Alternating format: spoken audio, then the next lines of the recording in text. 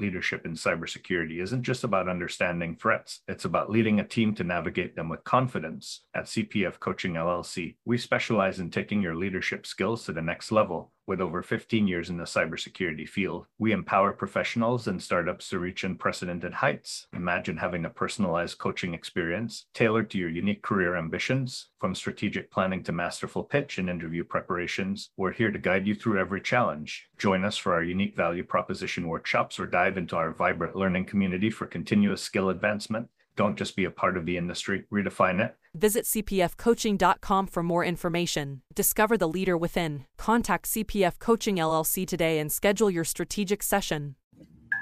Hey, security peeps. We are live with another edition of Breaking Into Cybersecurity. Today, we have two awesome special guests. But first, I am Renee Small, cybersecurity super recruiter, demystifying cybersecurity for folks and helping awesome talent get into the hands of leaders and helping leaders hire great talent. I have two wonderful people here. First, the host of CISO Talk, James Azar.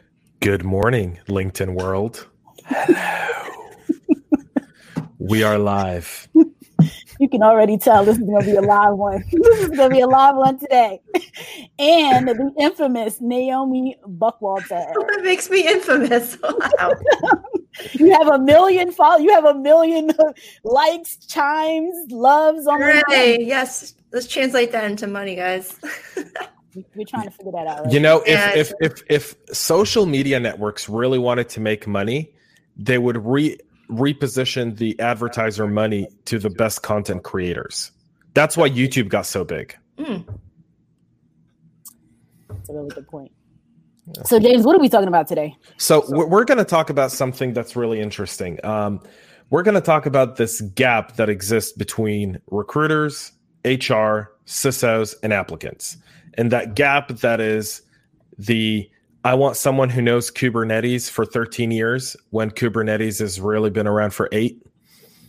But you want someone with 13 years of experience in Kubernetes because some arbitrary person somewhere decided that they want 13 years of Kubernetes experience. That's what we're going to talk about. Kind of bringing all of that together. How do we break down that barrier? It sounds awesome. It's a hot topic. It's something that is happening daily in the industry. You all have seen it, the post, the discussion. So, Naomi. Hey, Renee. Off with you, fearless CISO. Yeah, what do you want me to say? I mean, I've talked with a lot of applicants, especially during the pandemic. They're having a hard time even getting interviews. So let's talk about the gaps on possibly why. What are some of those reasons? Let's go through them. Totally. Well, let's start with the whole idea of just getting a job description together. That's a good start. That's a great place to start. Renee, as a recruiter, you obviously see a ton of job descriptions. Sometimes you put in, how many edits does an average job description get, in your opinion? Probably one. That's so sad. Sad but true. Oh, sad no. but true. You know, I have had the experience of working mostly in Fortune 100 and Fortune 500, supporting Fortune 100, Fortune 500 companies over the last almost 20 years. Job descriptions, unfortunately, they don't get much love. They tend to be, you either have a manager, a leader, a hiring leader that shows up with a job description that they either created based on somebody else's, their former persons who's sitting in the role. So if it's a backfill and I want to fill Naomi's spot, and Naomi is CISO extraordinaire. She does everything. She's awesome. She grew up in the field. She's picked up all these various experiences. She has, all these amazing talents. So she is the person that knows Kubernetes since, 1990 something. She's the designer of this. She has all of these skills, and they come with this laundry list of things and put it out there. Typically, handing it over to a recruiter. Again, this is like the Fortune 500 world, sending it to the recruiter. Depending on the type of recruiter that's in the space, they may be working on just technology. They may be working on cybersecurity. They may be working on a bunch of different roles. They may be split between HR, recruitment. When I was in one of the companies that I worked at, I used to work on HR positions, Java developer. I supported the development team. And then I supported information security as well. So I'm working on all these different roles. A manager, you're the leader, you know what you want. I take it, I make it look pretty and post it out, maybe kick it back to you 1 or 2 times and then post it. So I would say from my experience, it's not like it's getting a ton of edits. What do you guys think? What have your experiences been? Naomi? Yeah, I thought it would be more than one, Renee. And when you said one, I was like, well, that explains so much. I've written job descriptions actually, and I'm like, yeah, this looks pretty good. But you know what? I've actually just copied it from other people's job descriptions. So if we're just copying people's bad job descriptions, we're totally screwed. But yeah, I don't know anyone who would actually edit it because they kind of trust you to put together a job description of a person that you need. So they're probably like, hey, you're the expert. You should know what you want. Go ahead and send it out to the world. So yeah, not too much to add there. That's exactly what I would say. So I'll tell you this. I could care less about a college education when I put up a job description or a job requisite. I don't care about college. College to me is an outdated institution. I care more about is security a part of your life? Meaning, is this something that you're doing even when you have an extra hour off? Are you reading a book? Are you studying for a cert? Are you twinkering with things in your home? I care more about that than I do of someone who went to a 4-year college degree. And I constantly have to find myself with HR when I put up a job going, well, should they have a minimum requirement of a bachelor's degree? And I'm like, no. And I have to go through that debate all the time simply because they're just like, well, this is a mid-management role. Don't you want them to have a bachelor's? And I'm like, do you want to, really? I don't know that I want a bachelor's. I don't really care for it. It's not necessary. It's unnecessary. I mean, you could be eliminating great candidates because of your college degree requirement. Oh, I 100% agree. And I know Naomi agrees. Yeah, I know. And I've seen companies just tack it on at the end. They're like, oh, they probably just forgot to put this part. And they want to standardize everything. So all the job recs from finance to customer success to sales to IT all have the same ending, which is we need a 4 years bachelor's. We need all this experience and all this stuff. You're like, what? That makes no sense, especially in cyber particularly. James, you're right. It creates a huge gap where I'm speaking to applicants like you are, Naomi, right? And people approach us on LinkedIn. We're accessible people. I answer most non-sales messages I get.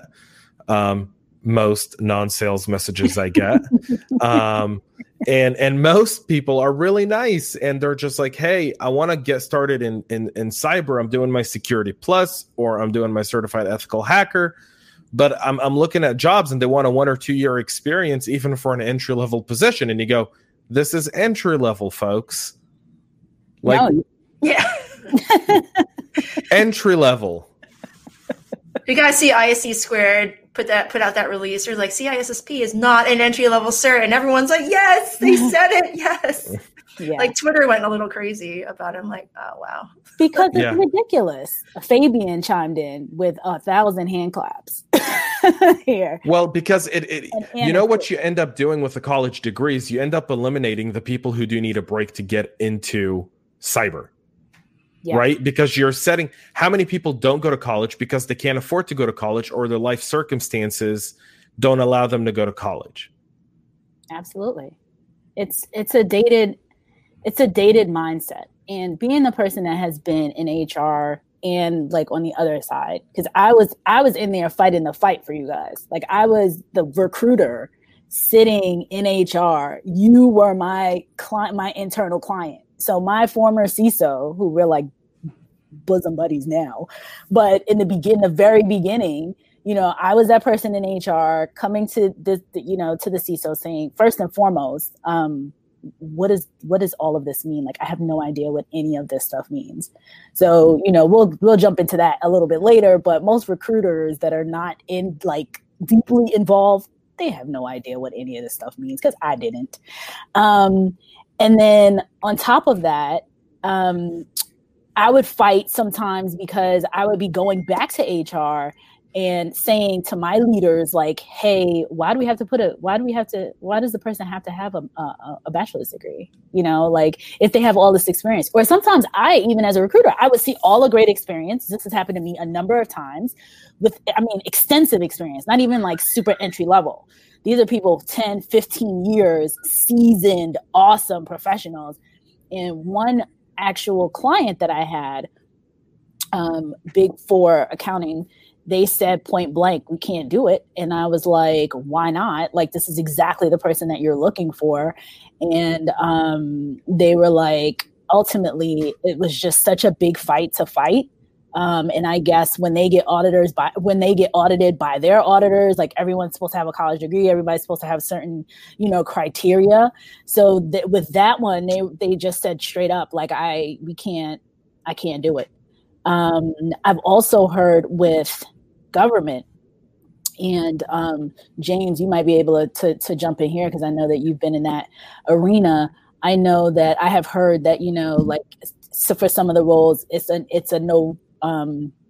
a non-starter if you don't either have the certification or whatever criteria is written down that the government contractor told the government that they were going to abide by.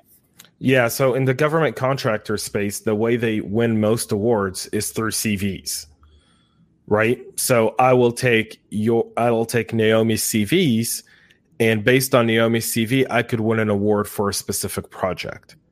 So Naomi has to be, I'm essentially selling the person and that person's qualifications. So yeah, if you don't have that, then you don't get it. But predominantly in the military and like in the defense space, they care more about security clearances than they do about experience. Mm-hmm. So you'll see, and that's one of the things I feel like we're missing in security is we have this in the government side. We realize we can teach people the technical skills, but we want to get the right people with the right soft skills who have the right security clearance so that they can get right onto the job. Right. And in the corporate world, it's like, if you haven't done a 4-year college degree, if you haven't paid your dues, if you haven't been hazed as a freshman in college, if you're not $100,000 in debt, you're probably not going to be a good employee. We don't want you. Yeah, you don't have anything to lose. You're not going to deal with a lot of bullshit as an employee because you don't have a student loan to pay off. You're not $100,000 in debt. You're not a slave to us forever, right? Yeah. Like, you're not just going to up and quit on Tuesday morning because, of something. Yeah, you're going to think about your student loan. You need us. Yes. Totally. I'm still paying off my student loans, guys, and I've been out of school since 2003. So there you have it. I'll be in debt for a while. Me too. I just recently paid off mine, but yeah. Congratulations. How does it feel? I'm about to sign up for another one, but but you laugh at this, but this is one of the challenges that exist for a lot of applicants, right? And a lot of hiring managers is they feel like they can't get to the point where you can hire good qualified people if they don't have that degree. And there are a lot of people who alternate this. Who I know right now, kids that are 15 and 16 years old that are studying for a Security Plus and a certified ethical hacker. Mm-hmm. Yeah, I had one on here. We had somebody, he was like 16, 17, and he had passed his certs because in the high school around that I partner with, they have a cyber academy and they teach the kids to the certs. and they have the AWS come in, and they have their teachers. I was going to say professors. But they have the teachers come in. Yeah. So, you're right. Like we tend to, as an industry, are, choking ourselves. We have our foot on our own necks in terms of trying to get people into this field because we put up all these silly barriers that are outdated. That's where I feel like we can look at countries like Israel, who has cyber education from such an early age, and that requirement to be in the army. You can choose to be in the cyber force. What is it called, James? 8200. Right? 8200. Yes. Yeah, but no, I was in the U.S. Oh, military. you're the U.S. Army. Sorry. I was in the U.S. military. My wife was in the Israeli military. That's what it was. She's really scary. Very smart, but I'm terrified of her. I'm just like, is she looking at me? Like, she's literally the Zohan, right? Like, if you've ever seen Don't Mess with the Zohan, she'll like randomly appear in places. Like, I'm like, how'd you get here? I didn't even hear you. I hope your door is locked right now. Well, I'm live. If like I tip over at any point, we know who to call. We know where to find you. Couple good comments coming in through here. So Danielle Goodwin says CISSP for entry level, like, constantly on these job descriptions. Patrick Moten says feels like the exception, not the rule. CISSP for entry level is a constant on job descriptions. Well, and again, and that comes into JJ's like, here.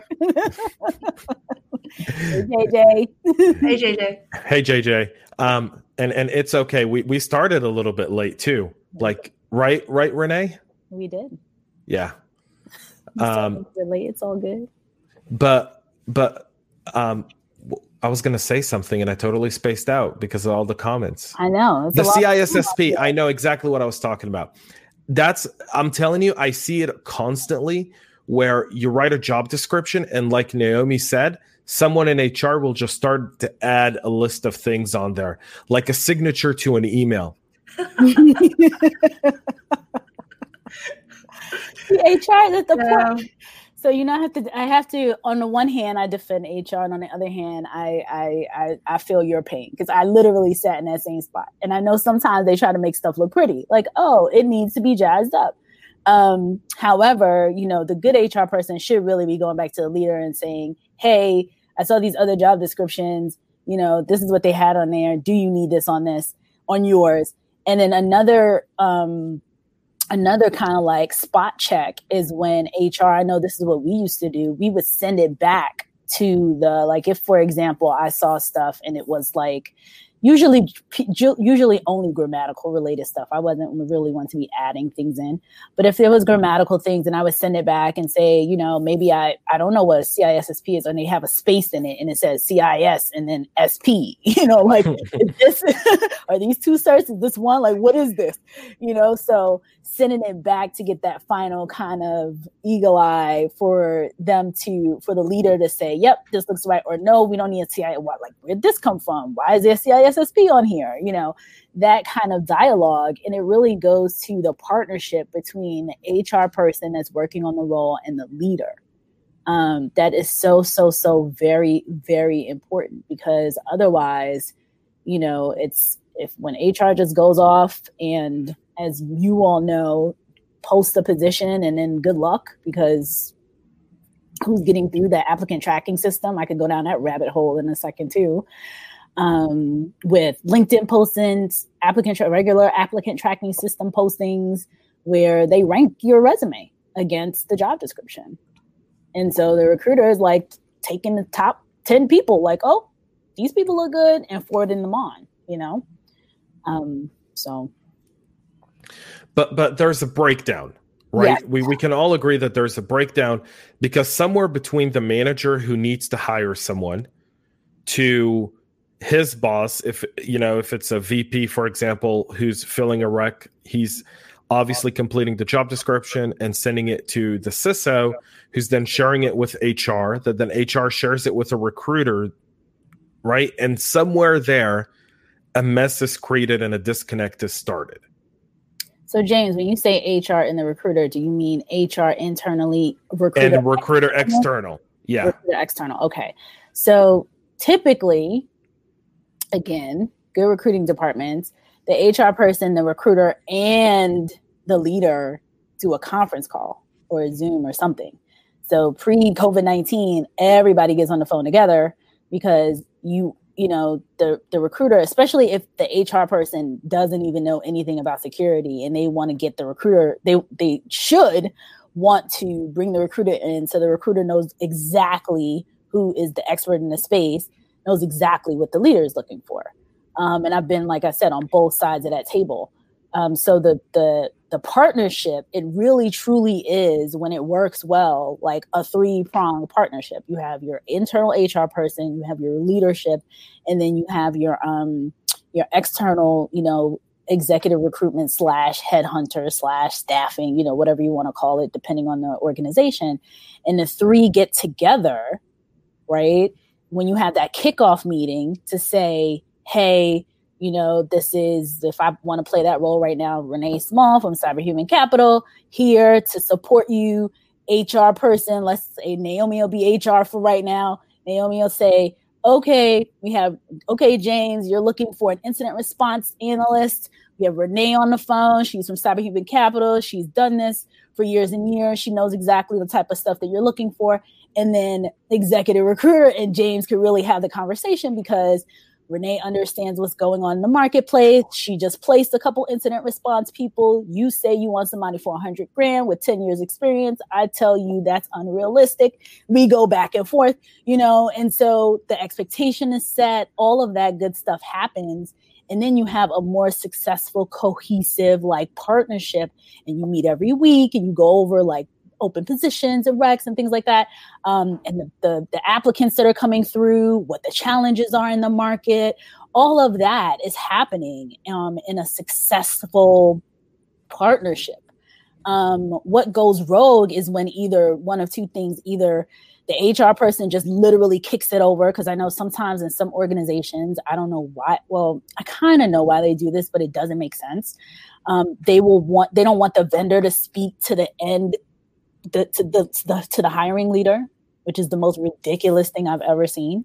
So, I've been in situations where partnering with a Fortune 50 company, and I'm in that executive recruiter space, and the internal HR person doesn't want me to talk to James, the recruitment, the CISO. So it's this kind of telephone game. So the CISO's telling HR is telling me. It's all disconnected. That tends to happen. So you have all kinds of issues with that. That will drag out a search like nothing else, like no other. So really having that partnership, I think, is key. Meanwhile, we have the poor applicants on our side trying to manipulate their resumes so they can trick the ATS systems to pick their resume out of the top 10%, and they're going crazy. I've talked to so many of these folks. They're tired of manipulating their resume just to get eyeballs on it, and they're like, oh, I have to manipulate my skills this time to match the keywords in the job rec, or I have to modify my summary and my experiences. And it's just exhausting, these poor folks. And they're still not getting interviews because no one really knows what they're looking for. I think that's what it comes down to. And the applicants feel the brunt of it. And unfortunately, that's just how it is right now. Well, the applicants feel the brunt of it predominantly because of the fact that, like you said, instead of focusing on getting the right job, right, they're focused on trying to make it so that they're noticed. And this whole idea of automating HR, right, with picking, from a system, the top 10 matched CVs seems almost, I don't know, almost crazy. Like it's a game of luck. It's like drawing straw. Right? Like when we were kids, we used to draw who would get the shortest straw would have to be the one that did the grunt work. It feels like that's what the hiring process has become for a lot of these applicants. And they give up at some point. They do. And it's kind of sad. It's so unfortunate. In Naomi, we've all talked about this, but I feel their pain because I feel like applicants, well, one thing, first and foremost, I want to give out a tool. I think it's called Job Fight, and you can put in the job description. And Naomi, have you heard of it before? No, tell me. No. So you put your resume in, put the job description in, and it kind of does what the ATS does. So it tells you, okay, you would be ranked 60%. So it helps, with you. So it's almost like a resume builder that you can kind of do yourself. But yeah, it shouldn't be that way. It should not be that a person has to go and look at and change their resume for every role. To James's point, to Naomi's point, is exhausting. B, to James's point, you're not even going after the role. You're going after how you can fit yourself into a square peg into a round hole, which is ridiculous. It's even more ridiculous because we supposedly have this 3 million, 6 million, 10 million, name the number of open positions that are out there that are supposed to be open. And you have people that are somewhat, at least at an entry-level qualified, meaning they have a degree from somewhere, they have some certifications from somewhere, they've done some of the, they've done a little bit, they're entry-level, from an entry-level perspective, they are, quote unquote qualified, and they can't, it's this big, huge roadblock for them to get in. So there's a huge disconnect. James, with the ATS stuff, and Roger is asking me if it's job bite. I believe it's job bite, BITE, but I'll look it up beforehand and I'll put it in here. Before I get started, I want to throw up some of these comments because the comments are coming in and they sound all good. Yeah. Okay. JJ says he's not in debt from excessive purchase of pop. We all are. We all are. JJ, I'm in debt from excessive purchases of wine. Roger says, and then there's the factoring in loan debt for salary requirements. Oh man, yeah. Anna has two good comments. There are a ton of amazing, passionate people trying to break into the cyber industry. These folks are told that they are too green even after attaining their Security Plus and can demonstrate technical knowledge. What apprenticeship programs are available for entry-level cyber professionals looking to break in the industry? I have several people interested. How can we help them? So this starts with knowing where to look for a job, right? I hear a lot of times people are ignoring some of the cybersecurity vendors or MSPs or MSSPs that are willing to give you that hands-on experience because they need the skill, and sometimes they don't have a lot of money to pay. So sometimes going down that small business route on a vendor side is going to get you a little bit more experience before you go and work for, a bigger company. Anna also says, I have a 28-year background in cybersecurity IT. I'm a U.S. Army disabled veteran. There seems to be a ton of jobs for those of us senior folks, but not many entry-level jobs open to cultivate and train the next generation of cyber professionals. I've been mentoring students interested in our industry, but no one seems to want to give them a chance. They've even paid and graduate from a 12-week cyber bootcamp. Well, Anna, thank you for your service. Number one. And you're right. I just, for the entire month of November, my whole podcast is all around veterans in cyber. And so, I've already started recording some of those episodes, and even in some of those conversations, one of the things I've noticed already is the fact that some of the job openings that we see today is middle of the road kind of mid managers. The entry level positions are either falling to the wayside because of automation, or because there's just no need for any more junior level positions as many. And I think Danielle just wrote that there. That's the comment we see on the screen. But you're seeing a lot of senior positions that are needed. And then that's the problem that happens with the senior positions. You have guys that have been doing this for 5, 6, 7, 8, 9 years, right? They have the experience. They may not have a college degree because they got into cyber and decided, to start working and not go to school. They could have a bunch of certs, but they don't, like you said earlier, they don't fit the mold, that signature on the bottom of every job description. And so they don't get that mid-range senior role that they're qualified for unless they go and do something that really I haven't yet seen a real benefit or a difference between someone with a college degree or someone without a college degree doing it. And this isn't a referendum on college degrees, right? Like, I don't want to go down that rabbit hole. But at the same time, that's typically what's hindering people from reaching mid-level or senior level management positions today in cyber. Yeah. I hear you. It's so exhausting. Well, I mean, you have to look at how do we bridge that gap, right? I mean, we don't want to just focus on, well, this is a problem. Well, how do we start bridging it? Well, it starts by anyone who's got a hand in this industry, who's recruiting or who has the ability to influence people to recruit, to drop all these different requirements. If you start to see several people drop the requirements, more people are likely to start dropping them as well. Sure. Just like Google, right? They came up with their most recently saying no more college degree. I worked for a company, Litmus. They had the same thing, no more college degree. And we're like, yay, that helps a lot for everything. Right, because now you're judging a person based on who's best qualified for the job. You're giving everyone a fair chance at it. Yeah, exactly. Right. The president just he did an executive order back in August, I believe. Yep, no more college degree. No more college degree, for certain roles. And I think it's just so important. And it got that post that I put up went crazy. It went completely viral because I've seen it. I've seen people with the experience, to James's point, 15 years of cybersecurity experience. Like you said, James got in, worked their way up from help desk or whatever the case is, knows the job inside out. The best candidate, in my humble opinion. I'm looking at the resumes. I'm like, this is the best candidate. And they can't get in because of no college degree. And I think, Naomi, you posted LinkedIn that one went viral too a few months ago about somebody who was offered a position and then reneged because they didn't have the degree, but they had experience.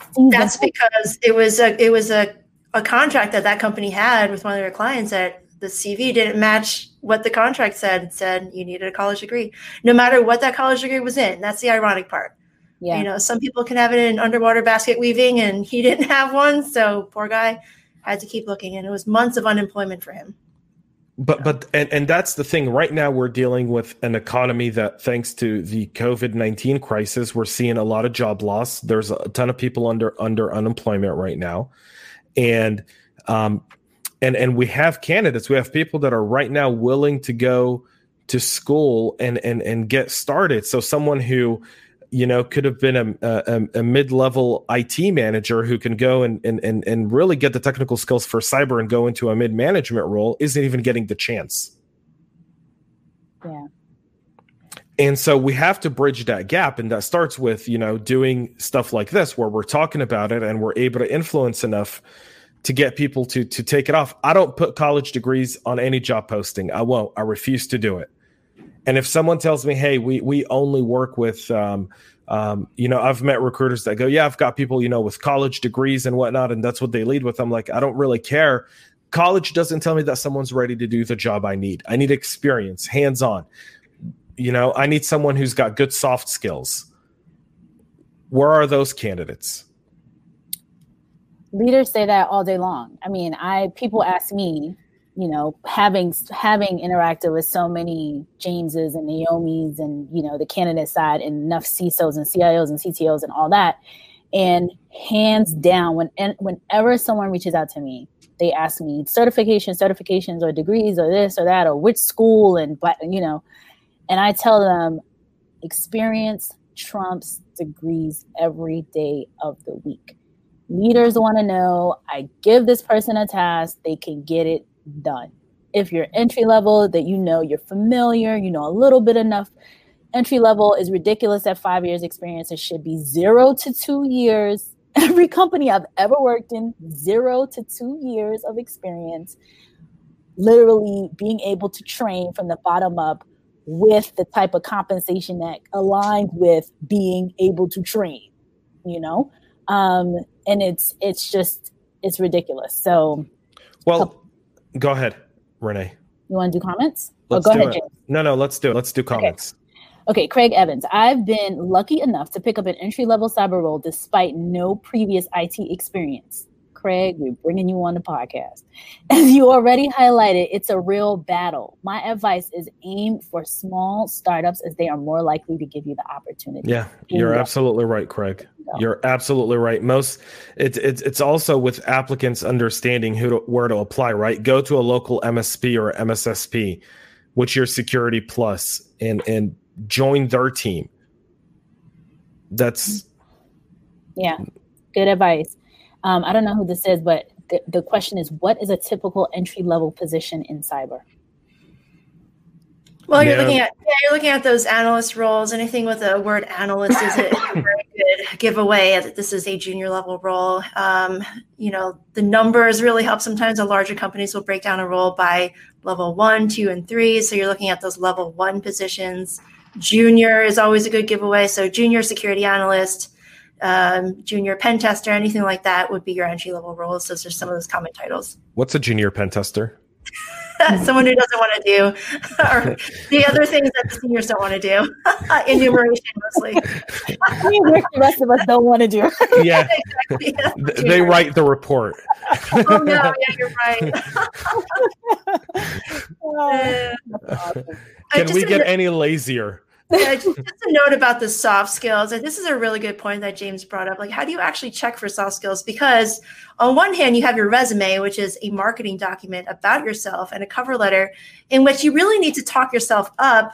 And at the same time, if you do that, it's hard to actually gauge your level of EQ, your emotional intelligence, your empathy. It's really hard to really have that shine through. So what I tell applicants is you need to start putting yourself out there in terms of content. So write a blog, write on LinkedIn, post on other people's comments. Like, you need to start showing that you have a softer side of yourself and you can empathize with certain points of view. Because when you start doing that, the people who are looking for people with soft skills, they're going to see you and they're going to be like, hey, this person has exactly what we need. They communicate in a way that we resonate with at our company. In fact, not a lot of people know this, but the reason why I got my first leadership role was because I started writing articles and blogs. And somebody, like 1 out of the 10 people, actually came by and read it. And they're like, hey, this is exactly what we need. Come interview for us. I'm like, okay, sure. And so the only reason why I got that is because I started writing. And I wrote and I wrote and I wrote. And people were like, hey, yeah, that's great. It shows me you have a personality, you have soft skills. Let's see if you're interested in this job. And not a lot of people do that. They were just like, oh, I don't have anything to write, or I have nothing to say. I'm like, actually, you do. Share it with the world. Put content out there that you care about. I promise you someone's going to read it and they're going to say, yeah, that's pretty good. And then 5 other people are going to just tell you you're stupid. Trolls, the trolls and haters exist. And I think that's the biggest challenge for a lot of people. That's their debate in creating content, is even when they create content, they're creating content that's really generic. And I've seen that with applicants where I interviewed someone 3 months ago for a position. And the person came through, and I don't do a traditional interview. I don't know. I want to see who the person is. So I ask them a ton of questions about them, their personality, their experiences, and so forth. And so I also told the applicant to come with blogs that they've written, published and unpublished. I go, bring me one blog that you've put out there and bring me another blog that you said that I'm not going to put out there. And so they did. And the blog that they didn't put out there was so good. But they didn't put it out there because they weren't ready to defend some of the controversy that's within their blogs, right? Because people are afraid of turning someone off and losing an opportunity by speaking their mind. And I think that in cyber, technical skills are easily duplicated. I can teach anyone how to be a junior pen tester, right? I mean, that's pretty easy. Or an analyst in a SOC, or any of those roles. But your soft skills, your thought process, the way you think, that's your uniqueness to the role. That's what separates you from any other candidate. And if you don't say what you have to say, if you're afraid of sharing your opinion, then I didn't hire this person. Because even though he was brilliant, I realized that his brilliance would never show up in a meeting room. So if we were doing a strategy meeting, if he didn't have the guts to put out that blog, he wouldn't have the guts to come in and share something that could afford us an opportunity to have a more successful project or save money or 500 other things. Yeah. Well, don't be afraid to be the antagonist. Exactly right. Do you think that, and I don't know how junior this person is, but do you think that they, the other side of this that I'm thinking of is that they put it out on LinkedIn or they put it out in social media. It's out forever, right? And they have to defend this thing to all these trolls, to people across the board. Whereas that person could potentially still have that strong voice when it's in a group, when it's in a smaller group and not like cyber world. What's your thoughts? What are your thoughts? So if you don't have the ability to post something within the group of a network of people who you've allowed into your life. So anyone on LinkedIn that I interact with is someone who I've accepted into my network, meaning I've made the conscious decision that I'm going to approve you. Please don't send me 5 LinkedIn messages trying to sell me something right away. I beg you. Right? But after I've accepted you into my network, right, after I've accepted you into my network, you're now part of my network. You're also someone who I feel comfortable interacting with. Whether I know you or not, virtually, I feel comfortable interacting with you.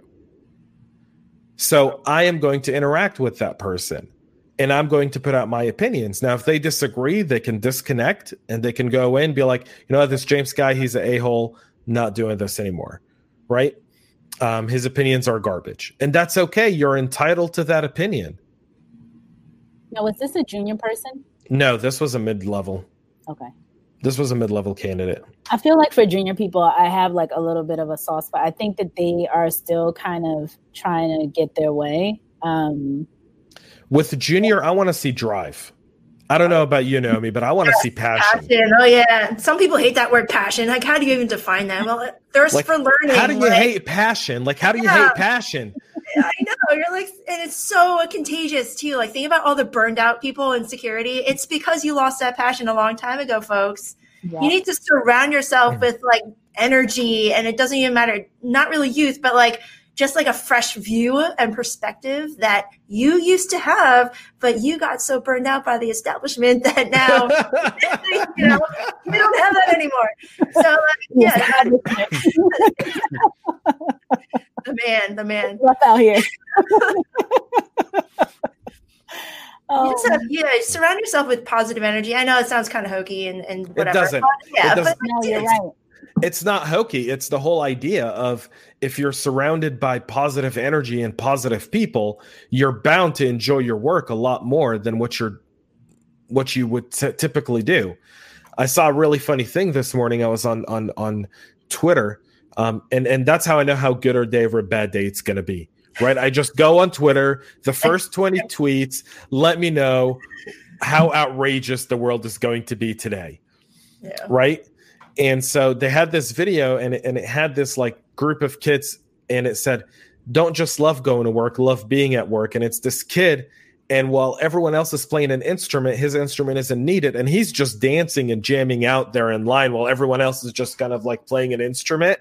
And you're like, he loves music. This kid loves music. And I get that resonates with people. Mm-hmm. I do the same thing. I go on Twitter and try to filter out the political stuff, but I go into security Twitter and you could see like all the hot topics of the day. And I love that stuff. I love going on LinkedIn and seeing people with a personality like JJ, shout out, you're hilarious. But like, those are the kind of things I love to see are people who put themselves out there, original content, make them funny, give them a personality, anything like that.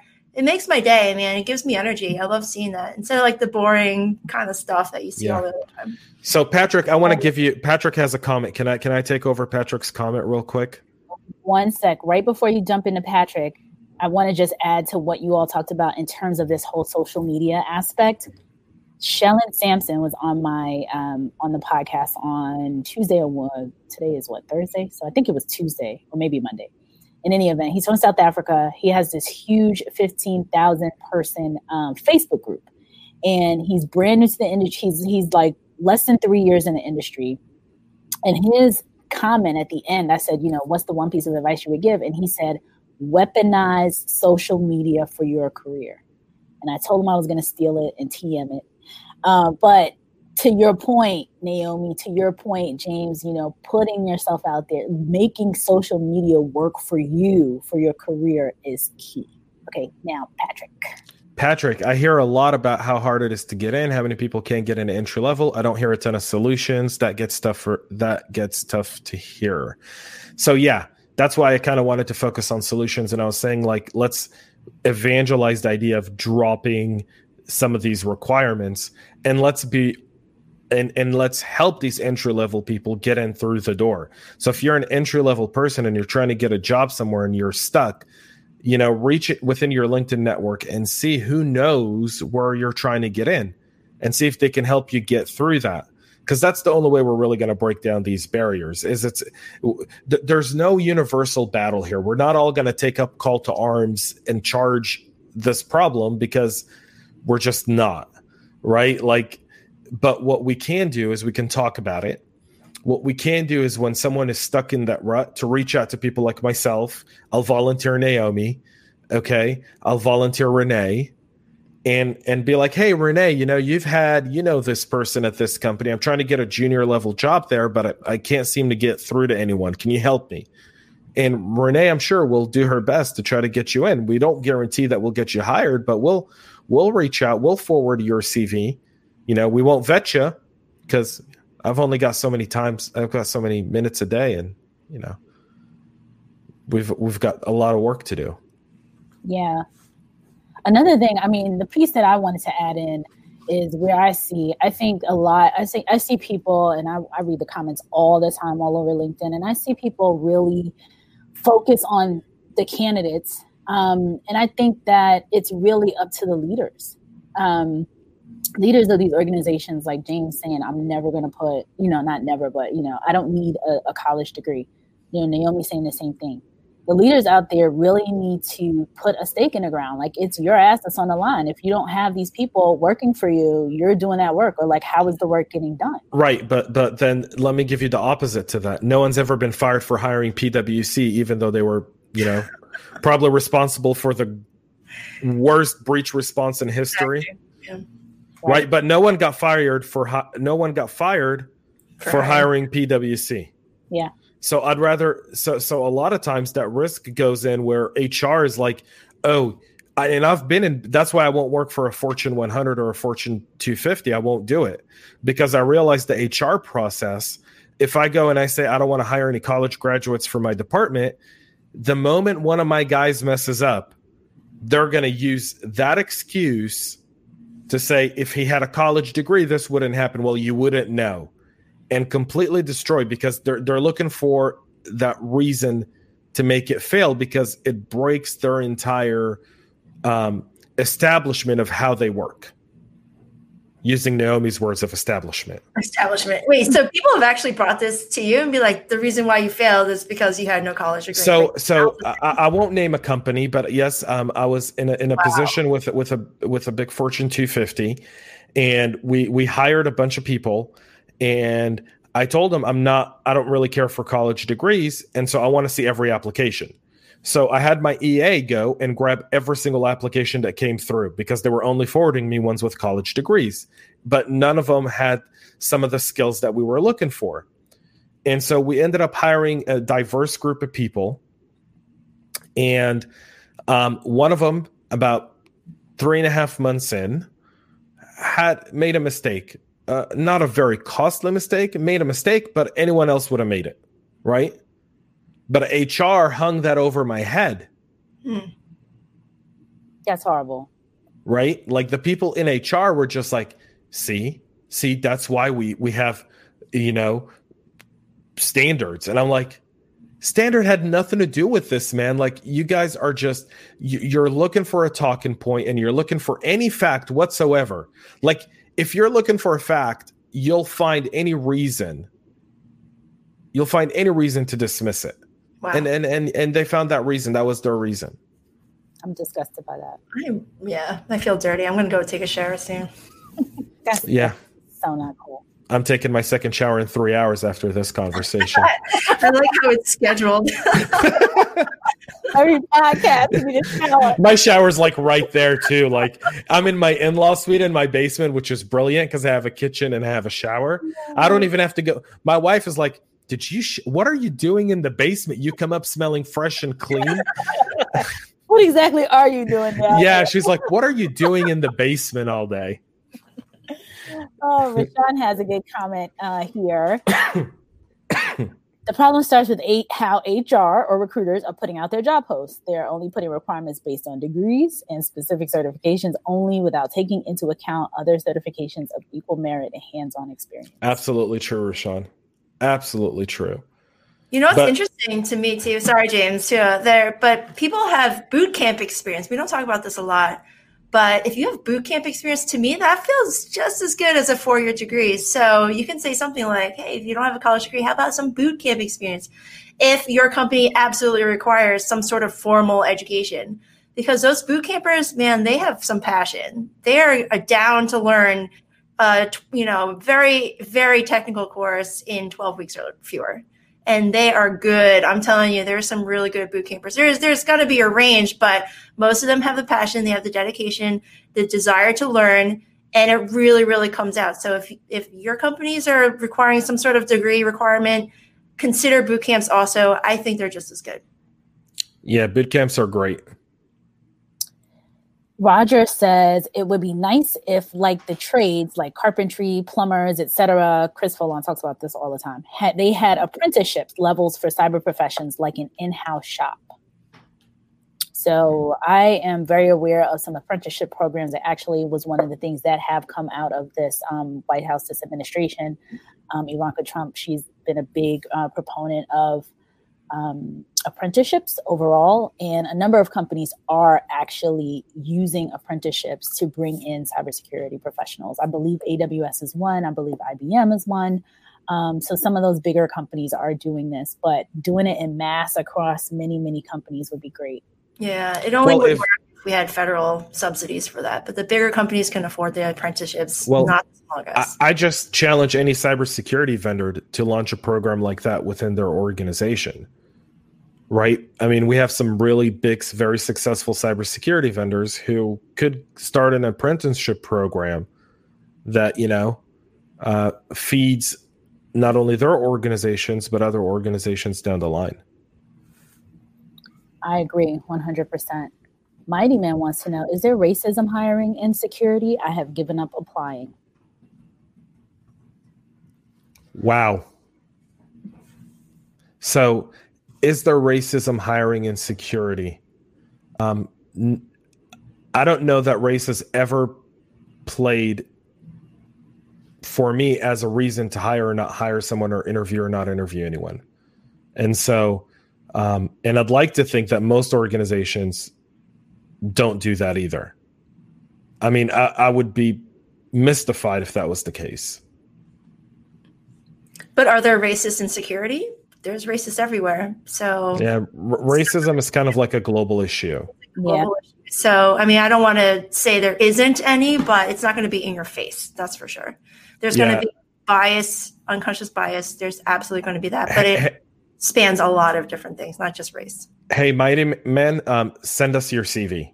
Send it to me directly. I think I should be tagged in this post. If not, look me up on LinkedIn. Send me your CV. Well, if you're not getting through somewhere, let us take a look at why you're not getting past that first level and see how we can help you. But race shouldn't have any issue in that at all. I 100% agree. In other countries like South Africa, they actually do have a requirement that you have to be a certain race. It's the craziest thing, but they have different classes of people. And they're like, if you're class A, you're black. If you're class B, you're white. And everyone else is a class C. And then you can't get hired if you're a class C. It's like the craziest thing. But that's South Africa. What do I know? But you see that, you also see that in different parts of the world. Yeah. Right? I mean, in Europe, you have to put your picture on your CV. Wow. Yeah, that's nuts. Yeah. Right? You have to put your picture. You have to put your date of birth. You have to put your marital status with kids. Oh, yes. India. Yes. I've seen those resumes. Yeah. They're like, no kids. I'm like, what? I remember when I moved to Israel, right, in 2009, I went for a job interview. And the lady goes, like her first question was, what'd you do in the military? And I was like, well, I was in the U.S. military. I was an intel officer. And then her second question was like, well, are you married? And I'm like, huh? Are you allowed to ask that? Right. I was like, are we dating? Right. Is this a job interview, or are you trying to qualify me for The Bachelor? Unbelievable. You'd make a good bachelor, James. I mean, if you weren't married, but I'm married. To the best woman on the planet. Like, she made me breakfast. Like, check this out. We don't want anybody coming to beat James or the rest of us up here. Happily married. Anna, she made another comment. I'm actually hosting a job fair this weekend to try to bridge the gap between those entry-level folks and employers willing to give them a chance. Resume builder, 30 to 90-day trial period with a chance of hiring them full-time with startups and small businesses to start. So that's cool, Anna. Danielle says, flood the market with junior cybersecurity jobs, and that will close the gap. You're right about that, lady. Yeah. There's definitely enough work for them. But that's the thing, though. I think junior cybersecurity jobs are going to be all but gone within the next 2 to 3 years. Yeah, AI machines. Yeah, automation is going to. I'm a CISO of automation, so like I, as a person, would rather have qualified mid-range security force than a bunch of juniors. I'd want to automate as much of the junior work as I possibly can. I've automated my pen testing. Take that. Yeah. I don't have humans pen testing my network anymore. It's all automated. Yeah, it's just because we don't have enough headcount, we don't have the resources. I'd rather spend the 20 grand to buy a good solution than 100 grand to hire a person. That's exactly right. Right. JJ's back. Birds of a feather flock together, run around with toxic people, and it will run you down. Run around with positive people and watch how much your outlook changes. Indeed. Why does it sound like you just rap that? I can just already put like a beat to it. Yeah, with an Irish accent, just be like, yeah, birds of feather flock together.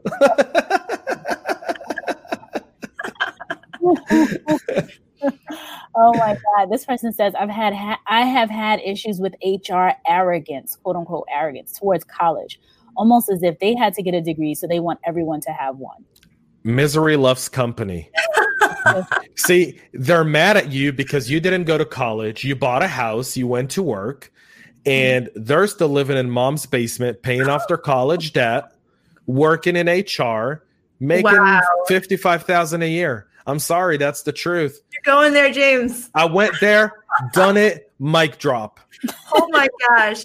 I don't know a lot of HR professionals in the basement of their parents' house, but I mean, that misery loves company thing is real. It's an elitist thing, right? It is. Like, you didn't go to college. Well, I did, so I'm better than you. Be like, wait a second. Actually, no, that's not true. And what's fascinating, what I always saw a lot in HR is people like, oh, why is this person making that much money? Why is that person making that much money? I'm like, it's a different skill. Like, would you expect to walk into a cybersecurity role and make, 175 or whatever, and you don't have the skill? So I do see, I've seen some of that where it's like, oh, this person's making, it's like, it's based on what they went, what they study, what's in demand. It's all types of different reasons why people make what they do. So that's a good comment. Mm-hmm. Yeah. Osama bin Hajj Daman, that can have millions of college degrees, but they lack the skills to do the job. Yeah. You often see people who come with college degrees who don't have the skills. Dwayne Smith, the CISO, says, I will hire an entry-level person who demonstrates enthusiasm and eagerness to learn. Personality says a lot. Get Dwayne on the show. Get him on the show and tell him, Dwayne, tell him. Yep. Anna is saying having people acquire a long-term mentor too, that can help guide them in the right direction. Absolutely. That mentor-mentee relationship is really good for some people. Yeah. Very, very you good. have more than one, not just one mentor for sure. Yeah. Tons of comments. Julia says, would a junior level person consist of a person with over a decade experience with systems admin or systems engineering and pivoted to a cyber role with 3 years of experience? If that's a junior person, then, like they said, Kubernetes has been around for Kubernetes. They wanted 13 years of experience for Kubernetes when it's only been around for 8. Junior is 0 to 2 years. That's what you're beyond junior, Julius. Way beyond. Way beyond junior. Danielle has a good comment here. Senior levelism is not racism in my experience. And comment to the guy's racism point. Another user says, I'm a retired member of the military, and I can remember a couple of times after an interview, they offered me a substandard pay. And when I discussed it with them, they claimed that I didn't need to get as much money from them because I had my military retirement. I am a reserve component retiree, so I won't collect reserve retirement until age 60. Needless to say, I avoided accepting that job or any job with that company. You are absolutely right. You are right. And I think that any company that does and says that should be shamed online. Like, I'm not for doxing anyone, but I would definitely dox that. I would definitely dox that company. Because he's a veteran. Veterans bring you more skills to your organization than you can ever imagine. Having a veteran in your organization is having character in your company. For somebody to... Another thing that I would see, and I know Naomi has to run soon, so we're going to wrap in like 2 minutes or less. But another thing that I've seen is, people looking at other people's backgrounds and like the job, what the job pays. And this is what I would love to see out here. Like, this is the job. This is the salary. That's it. If you fit, this is the number. Because all of this other behind the scenes stuff that's going on, who cares if I have another job and I don't need the extra money? Who cares about all this stuff? This is the budget for the role. This is what it should be. You fit the qualifications. This is how much it is. And then we wouldn't have all these other issues that we have going on. There is absolutely no reason for somebody to be telling a military veteran, oh, well, I don't need to pay you money because you're getting your military. Are you nuts? That's... On the other side of that, we've got applicants who have just completely outrageous expectations in terms of salaries. So they're like 0 to 2 years experience, 120 grand, obviously we're like, wait, hold on. You're self-selecting yourself out because you have no idea what the market is. You're not going to get more than 6 figures if you have no experience. And people expect it. You're like, no, it's cyber. I'm like, no. Well, I love it because they base it on one Google search and then they pick the website, right? That's like the ultimate clickbait website. Right. So 2 points, and then we have to hop. We could probably do a part 2 to this because clearly there's a ton of discussion going on. Dwayne Smith says, remember, as a candidate, you are interviewing the company too. So we are all happy that you didn't get in there. And our dear friend Meryl says, for this. Hello. For mentors. Hey, Meryl. Well done. Awesome. Well, this was as entertaining as I expected from you two fabulous people. This was such a great conversation. Much more to come. Can we do a part 2 before the end of the month? Yeah, let's do it. Yeah, if 2020 lets us, I don't know what else is going to happen. There's 2 months left for this year, but I think I told someone yesterday, I was like, January 1st, I hope it rains and I can walk outside and welcome 2021. Like, like Shawshank Redemption at the end there, you're like in the rain. Yeah, like I would just want to be out in the rain on January 1st, 2021 and be like, 2020 never happened. Right. Let's just erase it. Like everyone thought the year 2000 was going to be like the worst year ever. 20 years later, Y2K happened in 2020. Like everything that we thought was going to happen in 2000 happened this year. So true. Human viruses, computer viruses, Trojan horses, you name it. It's all like just weirdness. Twitter. Going down. Twitter.